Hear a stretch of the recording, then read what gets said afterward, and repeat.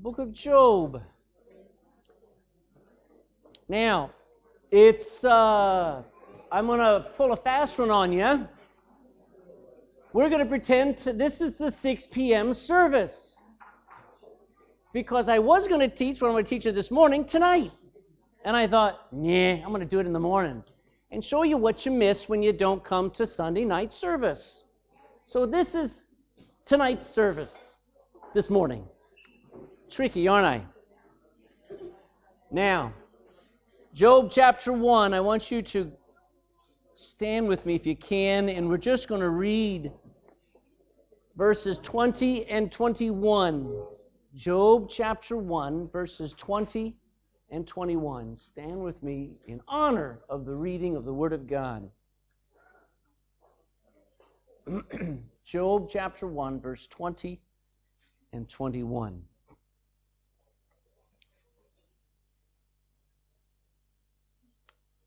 All right, let's read it out loud together.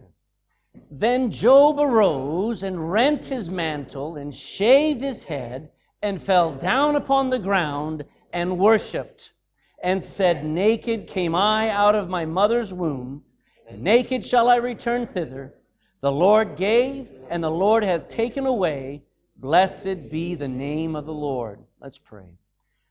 Father, whatever Job knew and whatever he learned, we need to know and we need to learn. Because times have not changed. Hearts have not changed. The only thing that has not changed is you.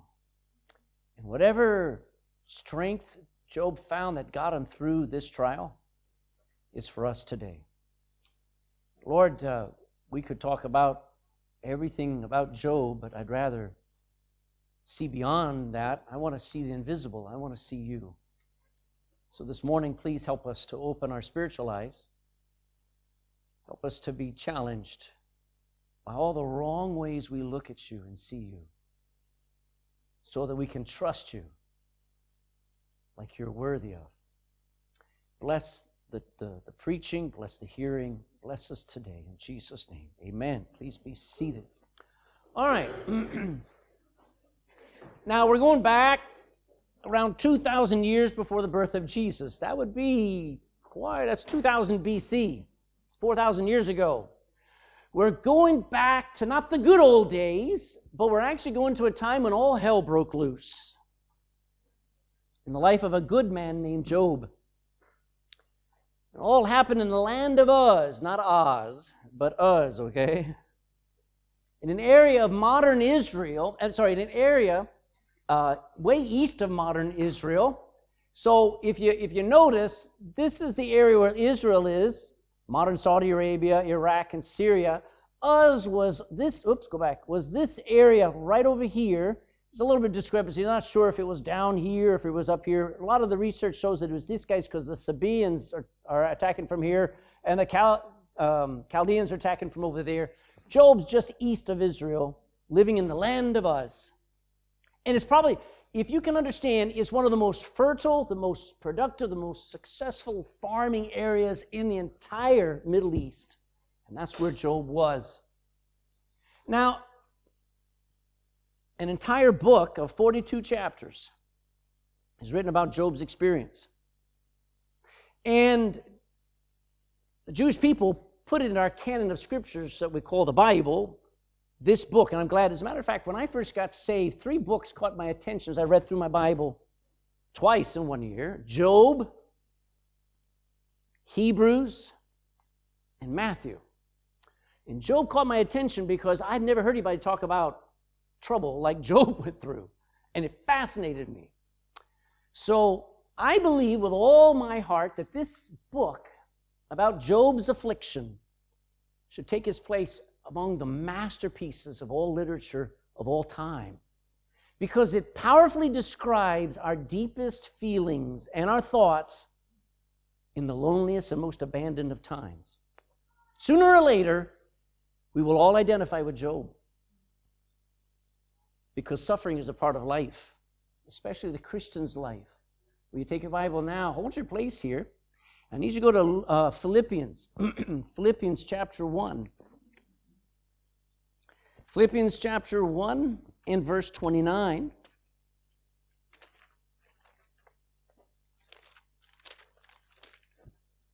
Philippians 1:29 says this. For unto you it is given in the behalf of Christ, not only to believe on him, but also to suffer for his sake. You see, this one book, the book of Job, answers the hardest of questions, like, why do bad things happen to good people? Why does tragedy strike those who love God the most? Why do the good die young? Why is heaven so silent so often? Why does it seem like Satan is winning? Well, those and more are answered in the book of Job. One of the most famous sufferers on this planet asked all of these questions. He suffered so deeply that his wife couldn't stand it anymore, and she said to her husband, let's just curse God and let's just die. In other words, he says, let's get it over with. There's no future, there's no use. You could almost see her standing up saying, I'll be the first candidate for euthanasia. Often tragedy will strike like the loss of a career or the loss of a family, the loss of your wealth. Often it will lead to an even greater tragedy, and that's the denial of the meaning of life. When you have a disaster, have you ever noticed yourself go, what's the point? You ever notice that? Job struggled with that. He didn't want to live anymore. He wished he'd never been born. Somebody did a study and research, and it's funny what people research, but some of the research is kind of interesting. One guy with a group at a university did a research of about 200 different people and just tracked their moods, which would be terrifying, but tracked the moods of people and the experiences. And out of those 200 people across 5 years, he noticed about every 18 months was a bottom out. And then things would pick up again. And then next, about a year and a half later, bottom out. So I don't know. God says that there are cycles. Maybe that's just Western world. I don't know. But if you're on a high, beware. There's a low coming. But instead of choosing suicide, instead of turning to drinking or to drugs, Job clung to life with the grip that we need 4,000 years later. So I want us to be honest as we start, and really, this Sunday morning, I'm just trying to give you a taste of what we do on Sunday night, because for the next few months on Sunday night, we're going to sample. We're actually not going to learn a lot about Job, because I want you to learn about the God of Job. See, when we look at Job, we go, it's so sad. And we can analyze all the things. We can medically define the boils on his body. We can psychologically analyze the approach of his wife and the discouragement of his discouraging words of his friends. But I want to see the God behind it all. So I'd like us to be honest for quite a while, because Job went through a week of the most horrendous suffering that any of us could ever imagine. Think about him experiencing the sudden loss of everything he had worked so hard to build. His farms, his wealth, his buildings, his cattle. All his life he had built up that farm and then lost it. Can you imagine the loss of your children, burying 10 children that he had spent his life raising for God, and to lose them? Now Job was covered from head to toe with massive boils that never stopped swelling or itching. Constant fever drained every bit of strength from his body. Then he was abandoned by his wife. He's sitting there. She has no strength to comfort him, walks away. He is absolutely abandoned. He's sitting in the midst of a heap of rubbish. But that wasn't the end. Job, who started off so right, so close to God, so determined to do right, had ended up with nothing. He felt a disaster. But that wasn't the worst. Because he had friends. He had friends, people who have opinions. People who always know why something's happening to you. And these three friends, with their thoughtless advice, all they wanted to do was to try to get him to admit wrongdoing that he had never done. They never sought to feel Job's pain. They just loved to talk. You ever been around somebody like that? And they just talk and talk. You go, shut up. It hurts. Job didn't need a lecture. He needed love, didn't he? Job didn't need a sermon. He needed sympathy. Job didn't need criticism. He needed comfort. He didn't get any. And when we are struck down by tragedy, the greatest thing I need to know is that I've got a friend somewhere who's praying for me, who loves me, who will sit there with me and weep with me. That's what I need. But I also need to be reminded that God cares, just like that song we just sang. I need to be reminded, does God really care? Does Jesus really know what I'm going through? So let's be honest. Job's three friends, just icing on the cake, they just, like a hammer, drove him deeper into that pit of depression. And I want to say this, there is a time in every life, even a Christian's life, when all hell will break loose. Suddenly, unexpectedly, literally, where you can say, so this is hell. It's like when you start off one day and it's sunny, calm, clear, everything going along to plan, your job is secure, your children behave, that's a rare day, your health is good. Then out of the blue, like a violent, angry thunderstorm blowing across your life, tragedy strikes. You're hit hard, and you're on your face. Whoever told you that getting saved was the end of all your problems was a liar. Whoever told you that following Jesus would make all your problems go away was looking to get money off of you. Let's be brutally honest here. Job's faith wavered. He was not strong and resilient and staggered not. No, he staggered and fell. He was not a Superman. His flesh and blood ached just like we do. He had limits. He felt deep pain. He collapsed under the weight of all the loss that he experienced. And as you will see, come back tonight, while he was under satanic and human attack, he groaned, he wailed, he mourned, he cried, he argued, he questioned, and he even cursed the day that he was born. And through it all, he started to doubt the plan of God. He said, this doesn't make sense. I want to argue with God. I want to say, what are you doing? I want God to explain to me, what is he thinking by allowing this to happen to me? But there's something that's very good. If we be brutally honest, Job never cursed God, which means he never blamed God. He did decide that, all right, God, you're in charge. God, if I have any hope, it'll be in you. So when your world falls apart, don't dwell on the whys. I want us to dwell on the who. Does that make sense? Because Job, can I tell you the end of the story? Job never got an answer to why. He got closer to who. And that who became all the answers. And I'll show you a little bit more here in a moment. God's revelation of himself is power enough to heal the heart.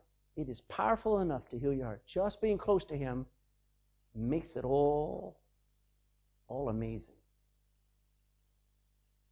Ultimately, you can't trust the plan because you don't know it, but you can trust the person of Jesus, who is absolutely good. He is absolutely perfect, and we can trust him without hesitation. And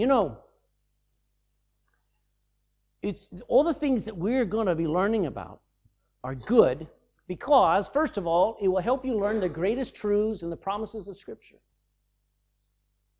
Do you know there are literally hundreds of scriptures that are only words until you need them?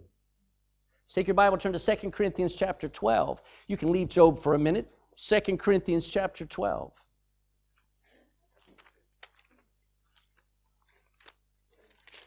2 Corinthians chapter 12 and verse 9.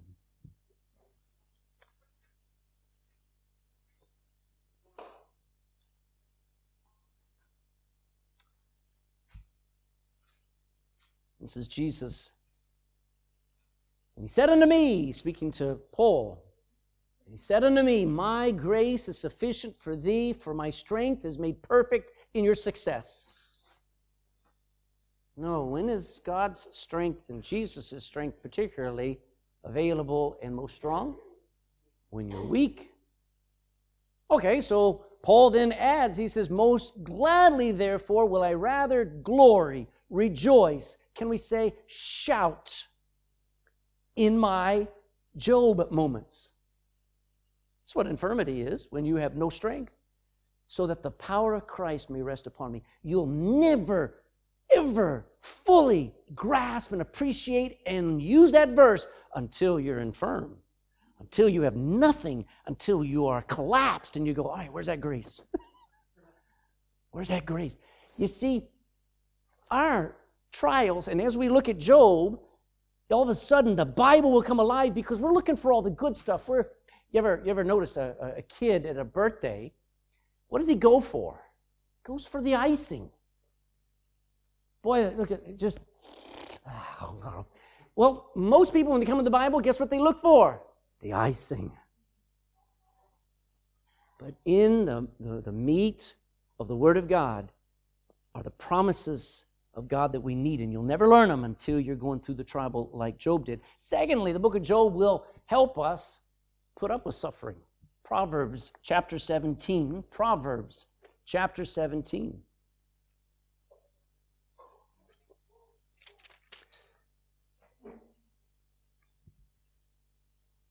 Proverbs chapter 17. In verse 3. Now, when it says of a fining pot, it's a ceramic type of container that silver is placed into and then put into a fire, and the silver melts into it, and then they skim off all the dross and they heat it up again, and it stays in that pot the entire time that it is being purified. And so here, 17 verse 3, the fining pot is for silver. Is that hot or cold? Hot. And the furnace is for gold. Is the furnace hot or cold? Fiery furnace. But the Lord, He takes it even further. He says, He's the one trying, testing, pushing our hearts. See, I don't like it. Nobody does. But I trust it. You see the difference? I trust it because I've read Job. Because I've read the last chapter and I've gone back and I says, come on, Job, keep going. I know how it ends. Amen? Luke chapter 22. Luke 22 and verse 31.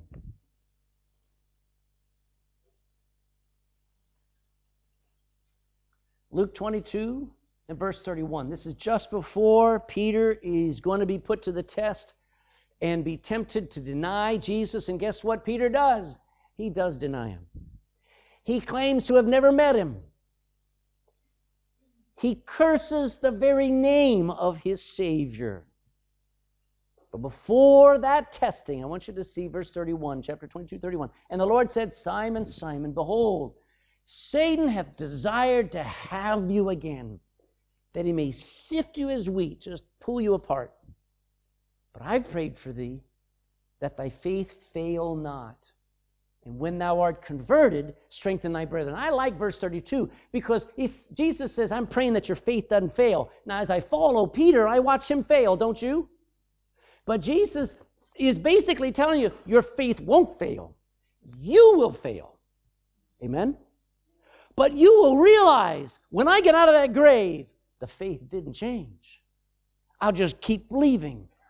I may go up and down, but my faith, when I go down, change happens. And when I get back up, I'll be able to strengthen the brethren. I'll be able to tell them, we can keep going because Peter and all the disciples and the apostles suffered in the first century preaching the gospel. James chapter 5. James chapter 5.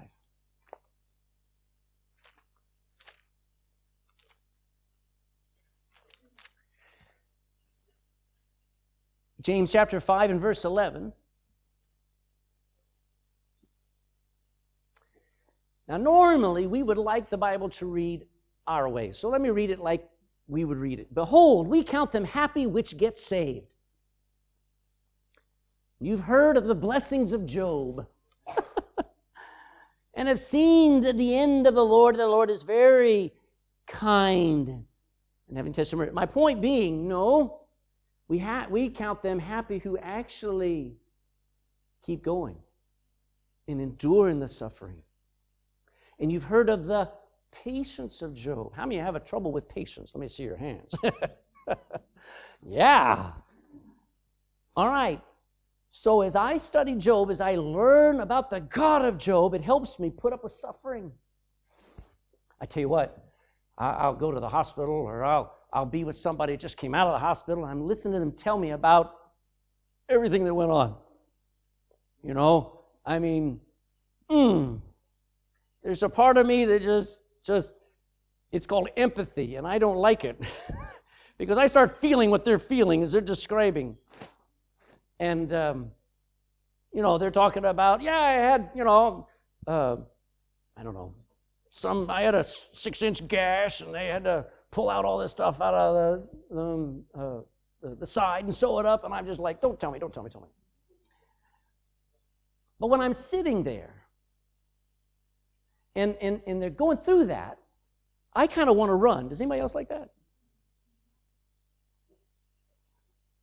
But when it's happening to me, I need somebody not to run, and that's the Lord. And it helps me put up with my suffering because He's there, just like He was there with Job. Third, you will accept correction from God better. Now, I guarantee you, we all hate correction. Nod your head. There's not one of you that goes, bring it on. Tell me where I'm wrong. But when you know God is not just being mean to you, or that He's uncaring, or that He's only punishing you, you will learn to trust His corrections as not only right, but the best for your life. Go to Proverbs now, chapter 6 and verse 23. Proverbs 6, 23. Proverbs 6:23.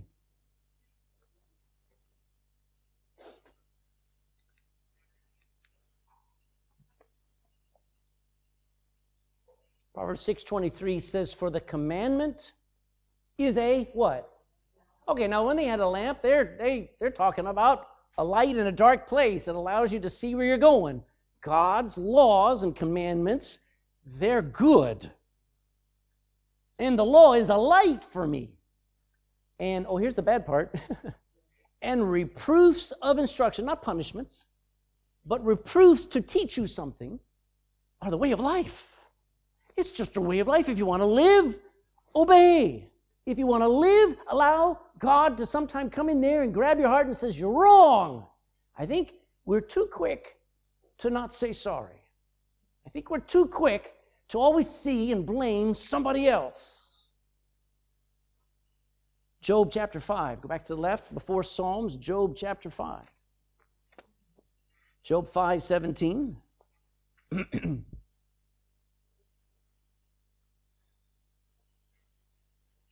Job 5:17.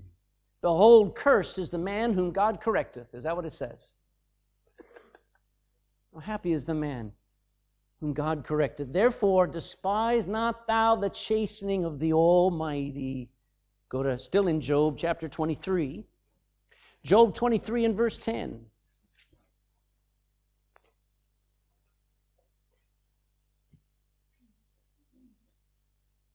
If you look back in verse 8, Job describes looking for God, searching for help. And he says, behold, I go forward, but He is not there.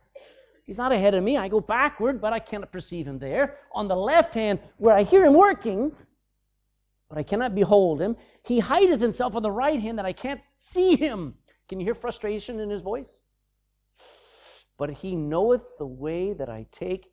When He hath tried me, I shall come forth as gold. What is He saying?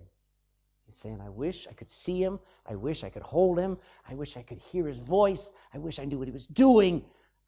I don't know anything, but I know He knows what He's doing, and He's going to make something better out of me. And it helps you so you accept correction from God better. Here's another point. You'll accept loss easier. Go back to Job chapter 1. We read it already. Job chapter 1 and verse 21. Bible-believing Christians are not guaranteed to be winners. They are guaranteed, we play games now in the house, and it's always funny. We'll play, we call it Trouble. What else is it called? The one with the big stopper, the popper. Trouble, we call it in America frustration, I think. Well, okay, what it is a little thing you pop, a little dome. It's got a dice in there, and you got all these colored things that you're running around, getting around to your base and get up in your base. Okay, so we're playing along, and it's always funny because we'll have a winner. And we'll keep playing, and then the next person will go, I'm the second winner. And then we'll keep playing the last two. I'm the third winner. And then the last one gets around, I'm the fourth winner. Nobody's a loser. Listen, as a Christian, you know what? There are losers. We're not guaranteed that we're just going to go from strength to strength. We're never going to have troubles. We're never going to lose things. We're never going to fail. No. Bible-believing Christians are not guaranteed to never lose and to never suffer defeats. Job chapter 1, verse 21, he says, naked came I out of my mother's womb, and empty and naked shall I return thither. I came in here with nothing, and I'm leaving with nothing. The Lord gave, and the Lord had taken away. Blessed be the name of the Lord. I find that most people, so many people, follow Jesus because they believe He's only going to bless them. He basically is a good luck charm for them, a genie in the bottle, or a genie in the Bible.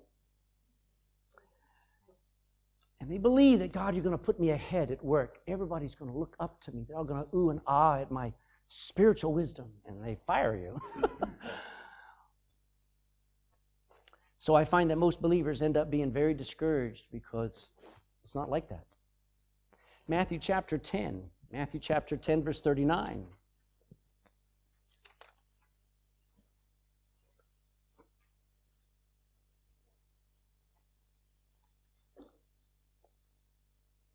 Jesus said, he that findeth his life is going to what? Going to lose it. He that lets go loses his life for my sake. Now, not just take your life. I'm not talking about suicide. We're talking about letting go and letting God, whatever He needs to prune out of my life, whatever He needs to take out of my life, hospitals, bankruptcy court, you're losing your house, everything's falling apart, and you have no control over the thing. There's a time where you just say, Lord, I'm trying to do right. If I have to let go, I'll let go. Just don't let me go. He that loses his life for my sake, you're going to find it. You'll find life. And you're not going to get to that place where you love loss until you love the God who you are allowing to take it away. Philippians 3:8. Philippians 3:8.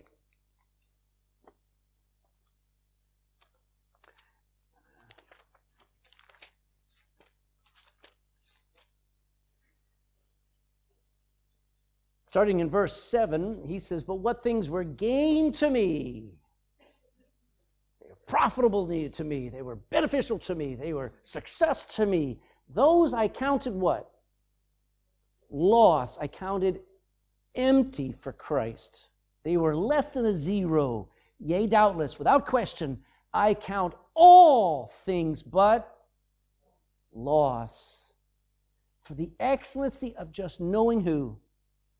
Christ Jesus my Lord, for whom I not only look at my home and my life and my cars and my job and say, it's all yours, Lord. Paul says this, for whom I have suffered the loss of all. I also experienced the loss of it all. And I do count them but dung, manure, that I may win Christ. You'll accept loss a whole lot easier when you trust the one who's taken it away. And you'll end up loving God more. I tell you, Western world, Western civilization, we do not know the love of God. Not that we have not experienced it, but we don't know how to love God because we love this world. We love, there's this little thing called the internet and your smartphones and Netflix. And there is such a numbing that makes it so that, I mean, if the internet shut off tomorrow, there'd be people jumping off of buildings. There is no way that we could survive anymore without that stupid square-eyed monster telling us what to think. How do you love God who you can't see when all you do is see? It's just nice to just switch it off and walk away and say, God, I don't know you. I want to love you. I want to love you even though I lose everything. And looking at Job, Job couldn't look at his children's faces. And looking at that little baby over there, you see the love of God in that little child. Amen? You see the kindness of God. You see the greatness. But when Job lost it all, he had nobody to look to except God. And when you trust God, I'm telling you, it helps you love him as you learn of the God of Job.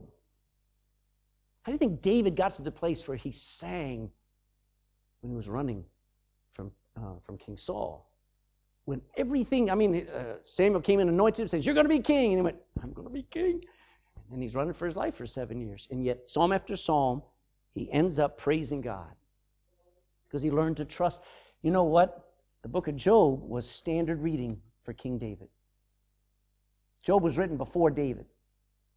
So Psalms quotes Job, and David and all of the believers had Job. As a matter of fact, I'll go as far as to say Job is the oldest book in your Bible. It predates the book of Genesis. Job was written 2,000 years before Christ, 1900 and something. Genesis is written in 1450 BC, 600 years later.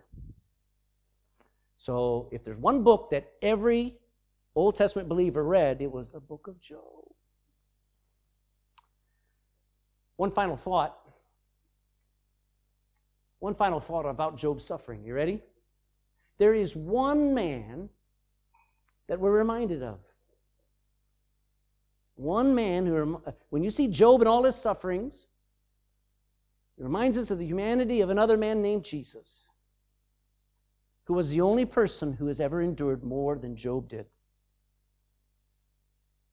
And the key to understanding all of Job's sufferings was the cross. Like Job, Jesus did not rise above his sufferings. He didn't skip it. He went through it. Jesus let himself to be captured by soldiers, falsely tried by religionists and bureaucrats, condemned by an angry mob, whipped and scourged by soldiers, finally nailed to a cruel instrument of death called a cross. You know what Job says in chapter 13, verse 15? He says, though he slay me, yet will I trust in him. Did God actually kill Job? No. But Jesus, though he slay me, yet will I trust in him, and God did kill him. Only one man went further than Job. Now, it's very important to know the God of Job for 4 reasons. Number one, it's because it's the deepest desire of every believer. Go back to, you're in Philippians. Look at verse 10. Philippians chapter 3 and verse 10. Paul is saved probably 20 years at this point, and he says, I still want to, next 2 words, know him and the power of his resurrection and the fellowship of his sufferings, myself being made conformable unto his death. Go to Jeremiah chapter 9. Jeremiah chapter 9. Every child of God in this room has a special yearning in their heart. If you're saved, I'm not talking to everybody in this room, every person who's saved, every one of you that are born again, you have a special yearning in your heart that cries out to know him intimately, to call him Abba. Abba. I wonder, I don't know what it's going to be like listening to Leah in a home with a British and a Knocknaheeny accent. That is going to be fun to listen to. Come here, Timmy. And Beth will be going, who's Timmy?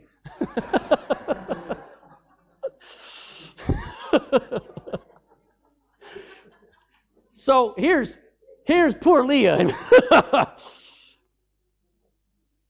One of these days she's going to be, it'll be a battle. It was a battle between Nita and I. Say, Dad, Dad. Say, Dad. And Nita go, no, say, Mama. Say, Mama, Mama. Say, Dad, Dad. Dad, Dad. And then when she does say either one of those, but especially when she looks up at Weston and goes, Dad, Dad, he's going to be walking on the ceiling like Spider-Man. Woo! Because that's the closeness. That's such a closeness that a human can express to their parent of such intimate love and connection. That's what we can call God our Father. And a lot of you haven't experienced that, where you yearn to be able to cry in your tears as you pray and say, oh, Abba, I haven't been honest with you. I've kind of been hiding my feelings. I kind of didn't want to get close to you because I'm hurting. And the Lord says, now we're talking. Because to know the God of Job is in us. Jeremiah chapter 9. Jeremiah chapter 9, where did I tell you? 23.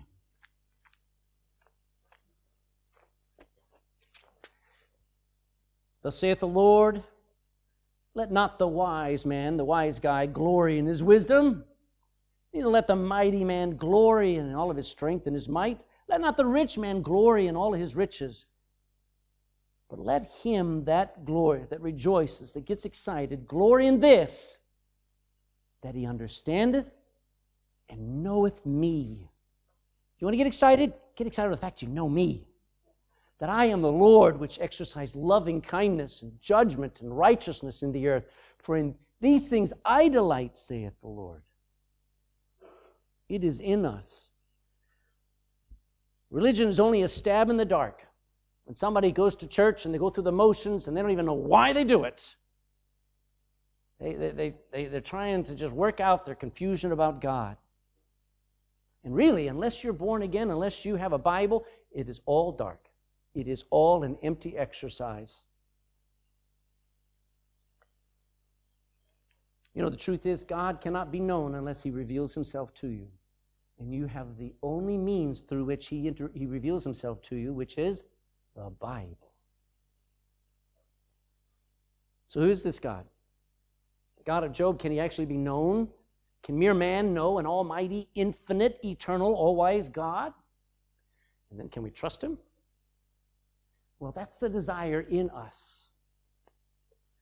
Secondly, to know the God of know the God of Job means that we're going to find that He's different than we expect. You'll not figure Him out on your own, and that's why most people don't end up following the Bible. They'll start in Genesis, and they'll try to put all the pieces together, and they have no idea what they're following, being a Gentile. What people want is a God in their own image. What they want is a Thor with long hair and big muscles and girls all around him, because they want to be Thor. What they want is a nice, gentle, soft, uninterrupting kind of God that leaves them alone and yet never lets them down. A God that scratches their itching ears and coddles their wicked sins and answers their selfish prayers. That's the kind of God people want. But that's not the true God, not the God of Job. The God of Job is the only God that there is. Go to Isaiah 45. You're in Jeremiah, go back one book, Isaiah 45 and verse 18.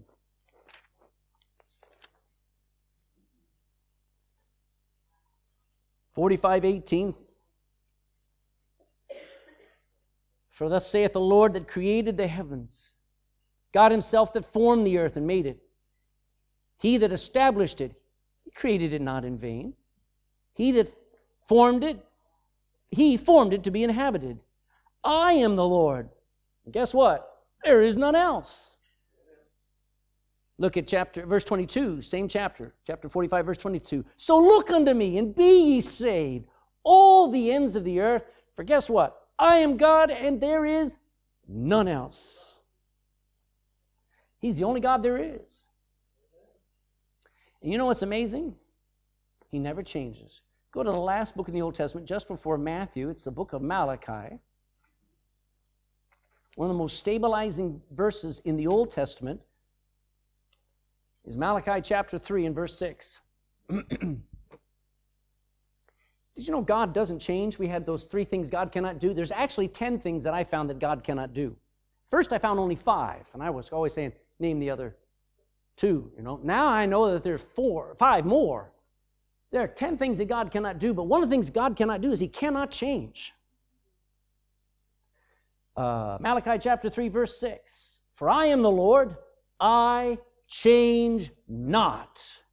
That's why ye sons of Jacob are not consumed. If my emotions got the better of me, you'd be wiped out in a half a second. The God of Job is the God of Genesis and the God of Matthew. He's the God of Exodus and the God of Revelation. So, dear friend, you better quit ignoring Him. You better quit running from Him, start finding out what He wants, what He expects, and do it. Third thought. You've got to get to know the God of Job.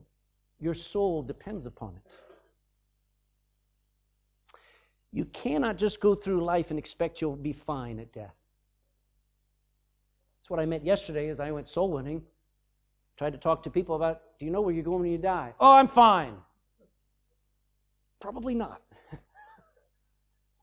Hebrews 9:27 says, as it is appointed to men once to die, but after this, nothing, right? That's what they wanted to say. But after this, the judgment. You can't just go through life and hope for the best, because there's not happening.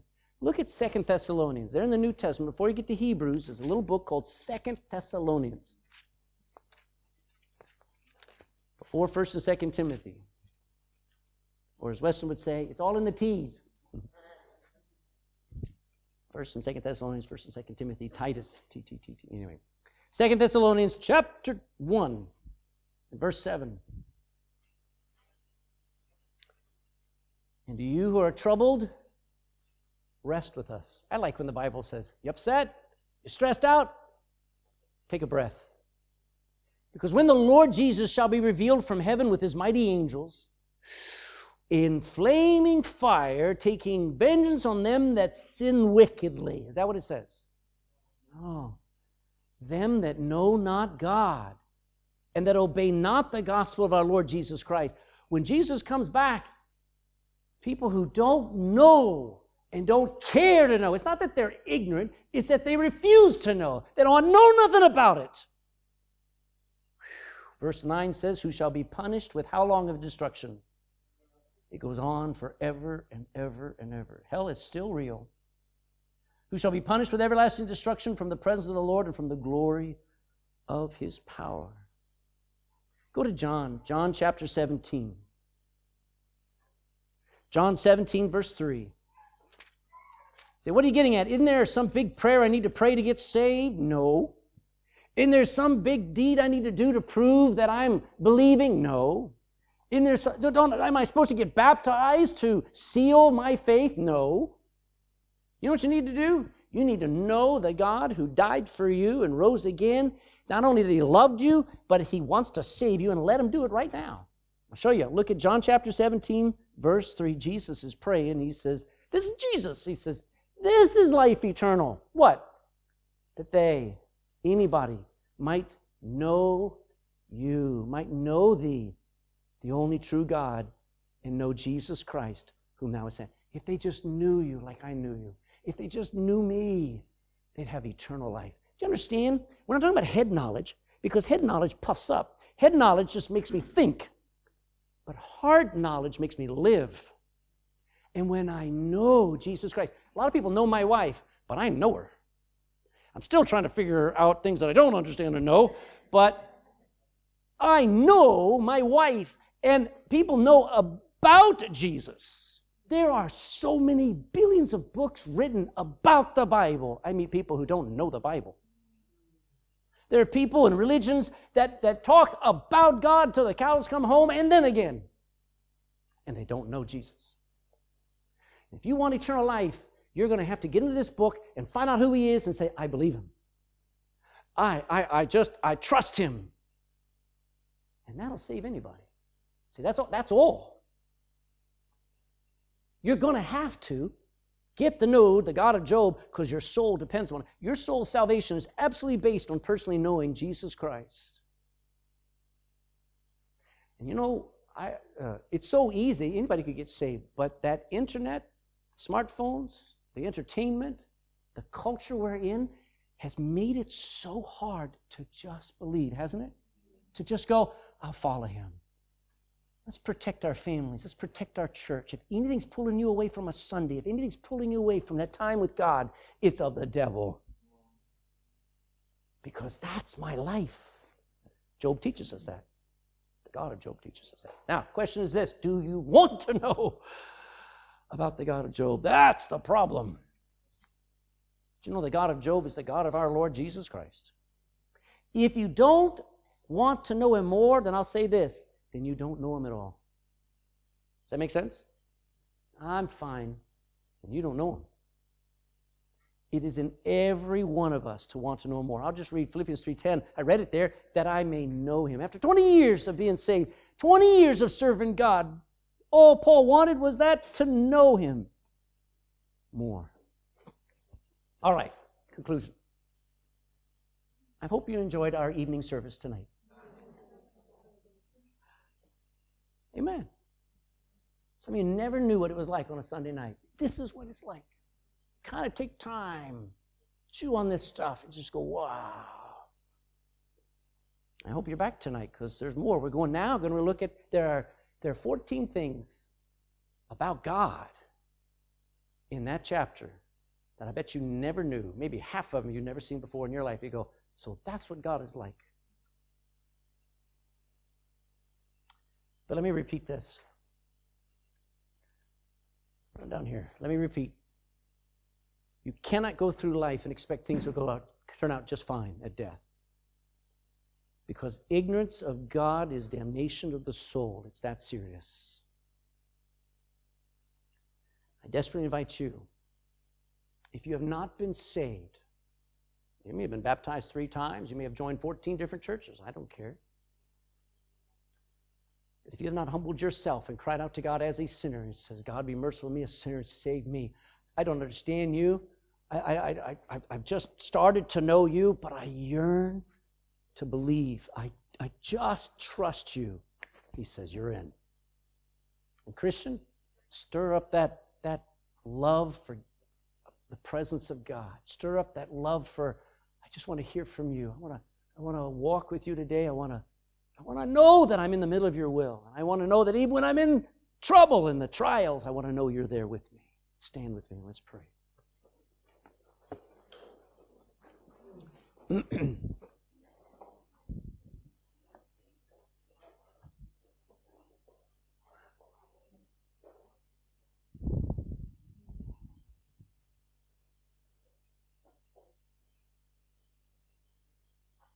Heavenly Father, in this few moments, I'd like you to say in the hearts of every person here what they need to hear. Whether it is you need to get saved, or he's absolutely right. You are as numb as they get towards me. I need you to get back on fire. Whatever God is talking to you right now, would you please listen, dear friend? Father, I ask that you would speak loud and clear to every heart, that we would yearn to not just learn the words of Scripture, but we would see things that are invisible. We'd see the God of Scripture, see the God of Job, see the hand of God in our lives instead of always seeing disaster. Really, God, if we get a good view of you, we would learn there is no failure in Christianity unless we quit. I pray we would endure. I pray we would welcome the will of God in our life. Not because it's going to be the most fun, but because it is where you are. So, Father, bless all these thoughts to your people this morning. In Jesus' name, amen.